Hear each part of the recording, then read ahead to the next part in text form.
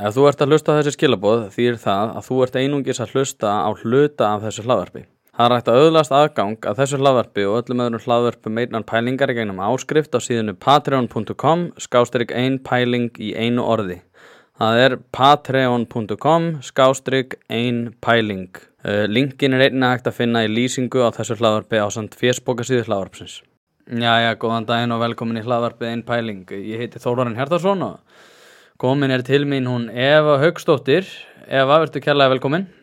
Takk. Þú ert lögmaður en þú hefur verið svona, hvað ég að segja, inn og út úr umræðinni allan andskotan alveg frá því ég byrjaði að fylgjast með stjórnmálum. Og hvað myndirðu bæta við þitt identitet sem fyrir utan lögmann? Ég hef svona gegnum tíðin og þá hef ég titla mig sem bæði norn og álitshafa, ekki álitsgjafa, því að þó að ég hafi álit á einhverju þá ætlast ég ekki til þess að aðrir taki það upp, en ég er allavega álitshafi. Það er nokkuð ljóst. Það er frábær aðgreining líka. Álitshafi, ég held að ég myndi örugglega skilgreina mig sem slíkan líka. Ég hefði fundið upp orða til, fattar upp á þessu sjálf. Hefur þið heyrt þetta eitthvað starf áður? Ég er ekki viss um það, hvort þetta er beinlindis frá mér komið eða einhverjum öðrum, það skiptir ekki máli.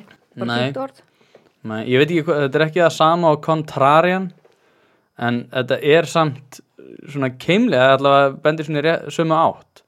Það er Hitchens sem skrifaði letters to a young contrarian, svona fólk sem er tilbúið að setja sig upp á móti, norminu og múginum. Ég tók þetta nú bara aðalega upp vegna þess að mér finnst það svo hallarislegt þegar að einhvert fólk á bara umræðina í krafti annarkvort pólitískara tengsla sinna eða sérfræðistöðu sinna eða hvað það er. Það er alltaf sama fólki sem er svona dregið fram í fjölmiðlum og er svona sérstakir álitsgjafar, hvort sem er í stjórnmálafræði eða á einhverju fræðasviðum eða hvað það er. Og ég náttúrulega engin sérfræðingur í neinu, en samt hef ég skoðanir á hlutunum og ég tel að mínar skoðanir séu bara ekkert verri heldur en skoðanir þessara álitsgjafa, þannig að ég er bara álitshafi. Já, nákvæmlega. Það er líka svona, maður hefur heyrt þetta í smá umræðinum til dæmis COVID, að það sé orðið svona sérfræðingaveldi og það er fólk með ekki svona efast og eitthvað fleira þess áttar. Ég hef verið svona 50-50 þar, en það er samt, hvernig finnst þér þetta svona að hafa orðið gennum tíðina? Finnst þér vera meira í svona þessu sérfræðingaræði? Mér finnst svolítið áberandi þetta hvað stundu verið að draga fram einhverja sérfræðinga til þess að tala um mál sem að þeir hafa ekkit endilega betri forsendur heldur en hver annar til að tala um. Þó að einhver sé til dæmis stjórnmálafræðingur að þá er það hver sem að getur spáð fyrir úrslit næstu kosninga þegar eru 2 dagar í þar, þannig að það svona stundum og þá erum við bara að tala um einhverja vitaskuldir. Já. Og sem að þarf ekkert endilega sérfræðinga til.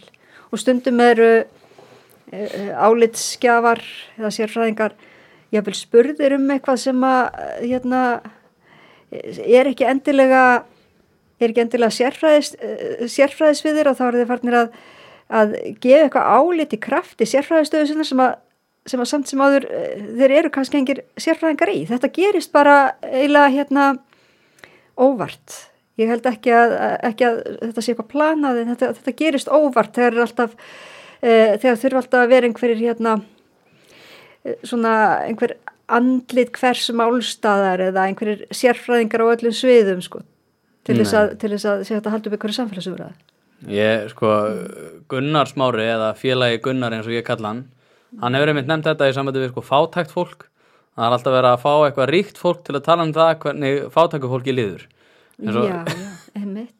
Konráð Guðjóns alltaf fengið til að ræða um það hvernig þriggja barna móður í krummahólum líði. Þannig það er kannski ekki alveg fólki sem á að vera að ræða við. Það er náttúrulega bara svo algengt með það sem hefur verið kallað jaðarhópar. Fólk sem að sker sig kannski á einhvern hátt úr sem hópur.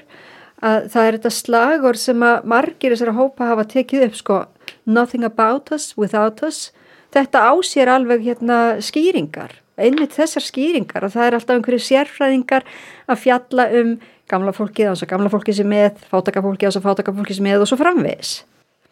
Já, algjörlega, en það samt sko þetta ég hef með heyrt þetta slagorð, en það kemur samt, svo ég vitni nú aftur í Hitchens, þá sagði hann alltaf sko að þú skalt bera varast fólk sem að notar hugtaki við, út af því að strax svo fólk fer að nota hugtaki við, þá fer það að fara fram á það að það sé að tala fyrir hönd einhvers hóps sem ekkert endilega sammála þeim. Já. Og það einmitt eins og þú veist í svona transumræðu eða fitufordómaumræðu sko, þá fólk alltaf svona nothing about us without us og svo ætla ég að útskýra fyrir þér hvað mér finnst og okkur öllum finnst í þessum hópi. Þetta alltaf hætta sko. Já, þetta hætta. Þetta tvíeggja sverð. Það að fara rauk fyrir því. En herru, við ætlum að tala léttmetið kynferðisbrot og MeToo. Sko, þú skrifaði pistil sem að nefnist ásakanir kynferðisbrot í góðri trú eða ekki. Hvað, okkur ákvaðst að skrifa hana pistil og okkur ákvaðst að leggja orð í belg? Það sem var til þess að, ég hef alltaf verið að leggja orð í belg á þessi mál lengi, en það sem var til þess að ég skrifaði einmitt þennan pistil eiginlega það fjalldómur, guðming og ég man ekki svona hvar það var, einhver hérastómur, ég man ekki svona hvar á landinu. Þar sem að hann var svolítið áhugaverður á því leiti að þar kona dæmt fyrir ærumeðingar eða í raun orðinar ómerkt, það var ekkert neitt þannig. En í sama máli að þá var hún líka sýknuð. Og hún sýknuð af ærumeðingum gagnvart manni sem hún segir að hafi brotið gegn sér. En hún segir að þessi sami maður hafi brotið gegn annarri konu eða öðrum konum, ég man nú ekki hvernig hún orðaði það, hvort það voru margar eða hvað sko. En allavega hún sakar sama mann að hafa brotið gegn einhverjum öðrum og það aftur á móti var á langt gengi, það var ekki í lagi.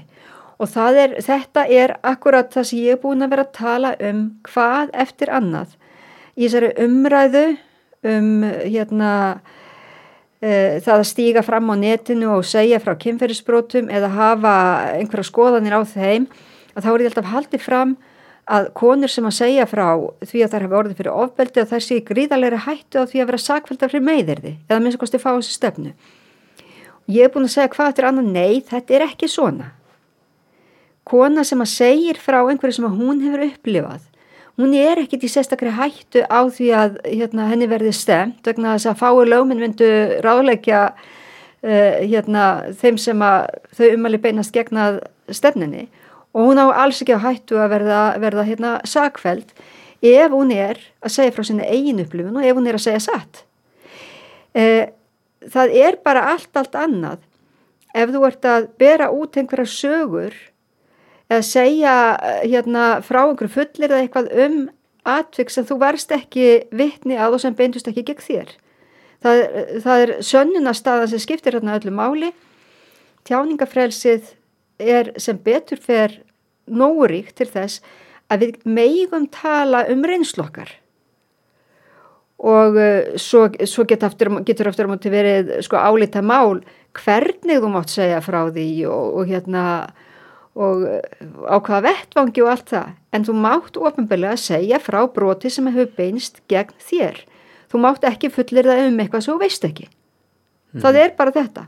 Og þessi dómur svo skemmtilega vegna þess að hann dregur þennan mun svo klárlega fram. Það var nú svona til þess að ég skrifaði þennan pistil, ég hef skrifað þetta áður. Já, akkurat. Liggur þá munurinn í þessu bara að konur sem mega segja mér finnst þú hafa nauðgað mér en þú mátt ekki segja þú ert nauðgari? Þú mátt alveg segja þú nauðgaðir mér ef það satt og það getur verið þetta mjög erfið sönnunarstað og allt það. En ef að einhver segir opinberlega að þú hefur nauðgað sér þá rosalega erfitt að ætla að fá þá mannesku sakfellda fyrir ærumeðingar ef engar sannanir fyrir hendi. Það allt annað. Ef einhver segir já þú ert búin að nauðga mörgum konum eða þú nauðgaðir stelpu í Þistilfirði eða guð má átta hvað það var og viðkomandi hefur ekkert fyrir sér í því, annað heldur en bara það að trúir brotaþola, að þá eru það orðnar ærmiðingar, vegna þess að það er ekki góð trú í skilningi laga að trúa brotaþola. Það getur verið siðferðilega skilgreining sem að við settum okkur við, en í skilningi laga þá er það ekki góð trú. Góð trú er það sem að þú veist af eigin raun eða varst vitni að eða hefur góðar sannanir fyrir. Hefur ástæð til að telja rétt, annað heldur en bara það að þú trúir. En nú einmitt hefur alveg borið á því að sérstaklega í kringum þetta MeToo að konur ákveði að trúa þolendum, það segist trúa þolendum. Og sko er ég þá að skilja þér rétt að kona má segja frá því við aðrar konurnar mega segja að þær trúi þeim vitnisburði en ekki að sá vitnisburður sé endilega réttur. Það er alltaf rosalega erfitt í ríki þar sem að tjáningafrelsi ríkir að segja fólki að það megi ekki trúi einhverju, eða það megi ekki halda því fram að trúi einhverju. Þannig ég held að það yrði mjög hæpið að einhver yrði sakfelldur fyrir ærumeiðinga með því að segja ég trúi því sem hún segir. Og svo getur hlutinu auðvitað farið þannig að bara í krafti þess að það er alltaf að trúa brotaþola að þá farið fram alveg sko herskarar af fólki og við höfum alveg séð það sem að lýsa yfir stuðningi við einhverja sögu sem það geta ekkert vitað annað heldur en bara geta ekkert vitað geta bara trúað og það getur verið alveg jafn ærumeiðandi fyrir þann sem verður fyrir því jafnvel þó svo að sé ekkert fullyrt hvað hann gerði heldur bara að allir trúi því hann hafi gert það sem einhver eitt segir hann hafi gert. Það getur verið alveg af nærmeðandi, en þú bara áttengan rétt sakað lögunum í því tilviki. Það lögin ger ekki ráð fyrir að það sé hægt að taka menn niður eða draga æruðira niður í svaðið bara með því að segjast trú einhverju. Já, þetta er frekar áhugavert sko og það er svolítið erfitt einhvern veginn að skilja þá nákvæmlega hvernig þessi er háttað. En núna er mikil krafa á því og nú ert þú lögmaður og það er mikil krafa að laga kerfið. Ég held að Þóra Arnórsdóttir hafi sagt að það samræmist ekki réttar vitund fólks. Þegar þú horfir út á þetta frá svona lögfræðilegu sjónarmiði, er eitthvað svona sem að augljóslega er hægt að gera? Það er verið að tala að brotaþolar séu aðilar máls og það muni koma til með að breyta til eins betra. Já, það er eitt sem er hægt að gera og hefur verið gert í sumulöndum, meðal annars Noregi. Af hverju er það ekki gert? Ég næði því ekki alveg. Ég var að horfa á hana Kveikstátt þar sem að Þóra Arnórsdóttir var að ræða við ýmsa brotaþola og þar voru að mynda að tala um það að væri erfitt að sitja svona frá málinu þar getur bara komið með sinn vitnisburð og svo væri þær bara ekkert, svo voru bara biðin. Þar sem að geta ekkert eins og fylgst með málinu. En af hverju er þetta svona erfitt? Hver eru rökin fyrir því að brotaþolar séu ekki aðila máls? Rökin eru bæði rannsóknarhagsmunir. Vegna þess að það er ef að lögreglurannsókn í gangi og þú sem brotaþoli færð bara öll gögn, þá er alveg ákveðin hætta því að þú sýnir bróður þínum og hann þekkir einhvern sem að þú kannski sendur hann einhvern tölvupóstn eða einhver og hann þekkir einhvern og þetta fer á flakk og þetta getur spilt rannsóknarhagsmunum. Þannig að þetta eru einu rökin að brotaþolar fá til þess aðgangað öllum gögnum að fá afhent öll gögn á meðan þeirra rannsóknarstigi að það getur verið vafasamt. Það er alveg hægt að veita brotaþolum hvort heldur er í kynferðisbrotamálum eða einhverjum öðrum takmarkaða aðild þannig að það er girt fyrir þetta þannig að gögn fari bara ekki okkar flakk. Önnur rök sem að hafa verið nefnt fyrir því að það sé ekki rétt að veita brotaþolum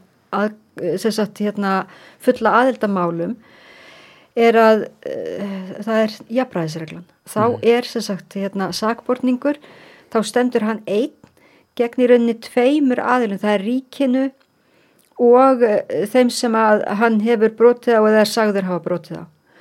Og þetta, ef maður setur sig í spor sakborning sem að er jafnvel saklaus, þá er þetta svolítið ókvanlegt að hafa tvo sterka aðila á móti sér. Þannig að þetta eru svona helstu rökin. Og ég held að það sé alveg hægt að veita brotaþolum takmarkaða aðildamálum. Þeir hafa nú þegar takmarkaða aðild en sú aðild snýst bara engaréttarlega kröfur, það er að segja skaðabótakröfur. Og það er náttúrulega hræðilegt fyrir þann sem hefur orðið fyrir glæp að fá ekkert að vita hvað er að gerast, fá ekkert að vita hvað er að gerast í rannsókninni. Eða hvort er verið að sinna rannsókninni, þú ert bara ekki rétt á neinu. Ég held að væri alveg hægt að fara þarna einhvern milliveg og það hefur verið gert í sumum löndum. Akkurat. Sko, nú veit ég, maður hefur fylgst svona með, hvað ég að segja, feminista síðum sem að birt alltaf þína greinar og tala alltaf hvað þú ert óþolandi og hvað þína skoðanir séu ómögulegar og fleira þess aftar.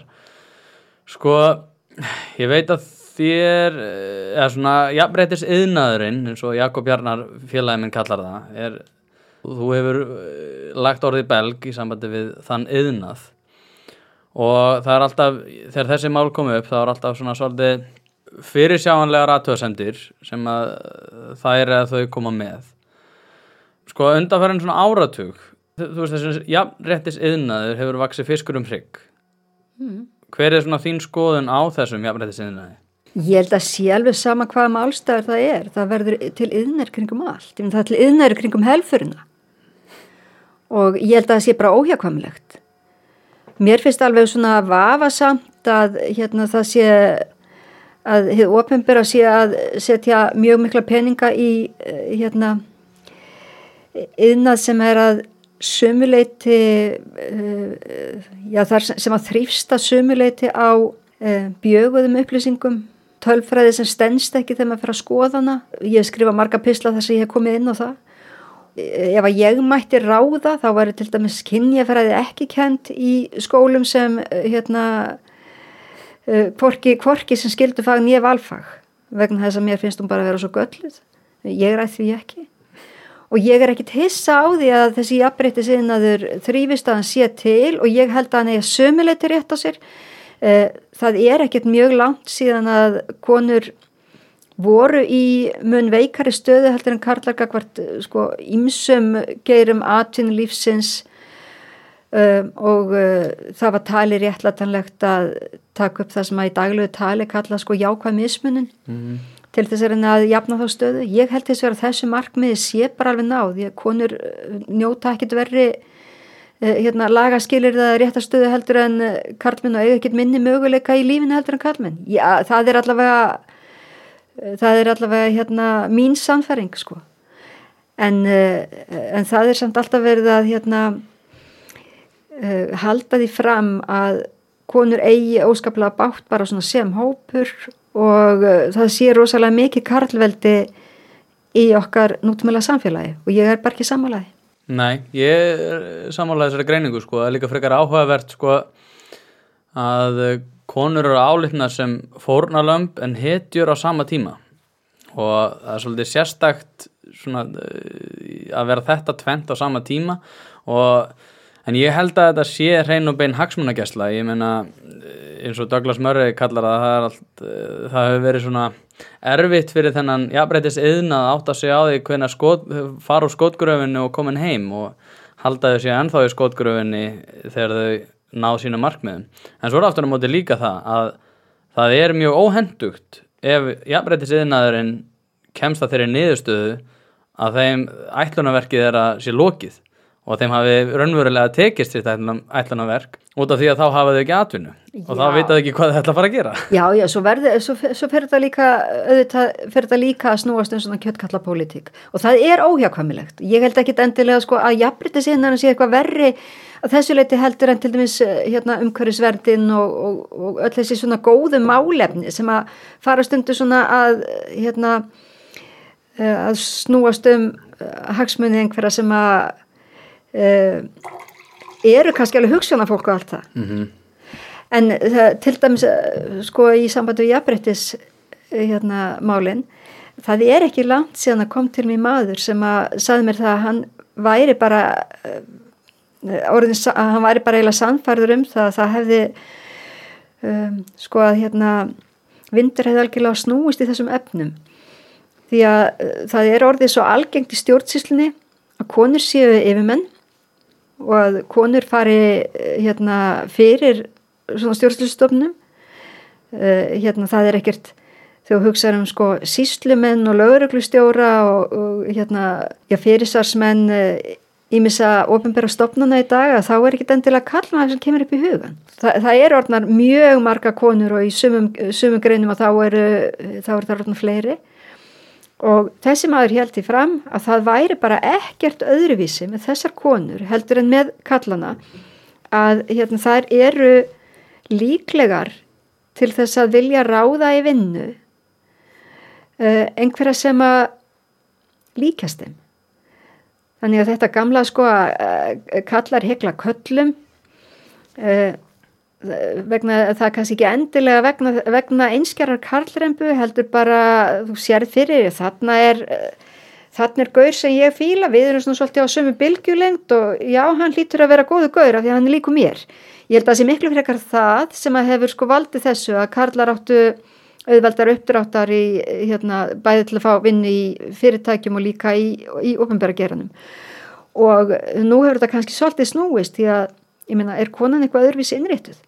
Þessi maður heldur því fram að sér hafi hvað eftir annað verið synjað stöður og ýmist tækifæri vegna þess að einhverja konur hafi verið tekna fram fyrir hann vegna þess að það séu konur sem hafi rauninni ráðið í hverjir neppi það nos og ég veit ekki hvort að þetta er bara einstöku upplifing hjá honum eða hvort að fleiri eru farnir að upplifa þetta en ég gæti vel trúa að þetta eigi eftir að snúast sko við þannig að karlar verði í veikari stöðu.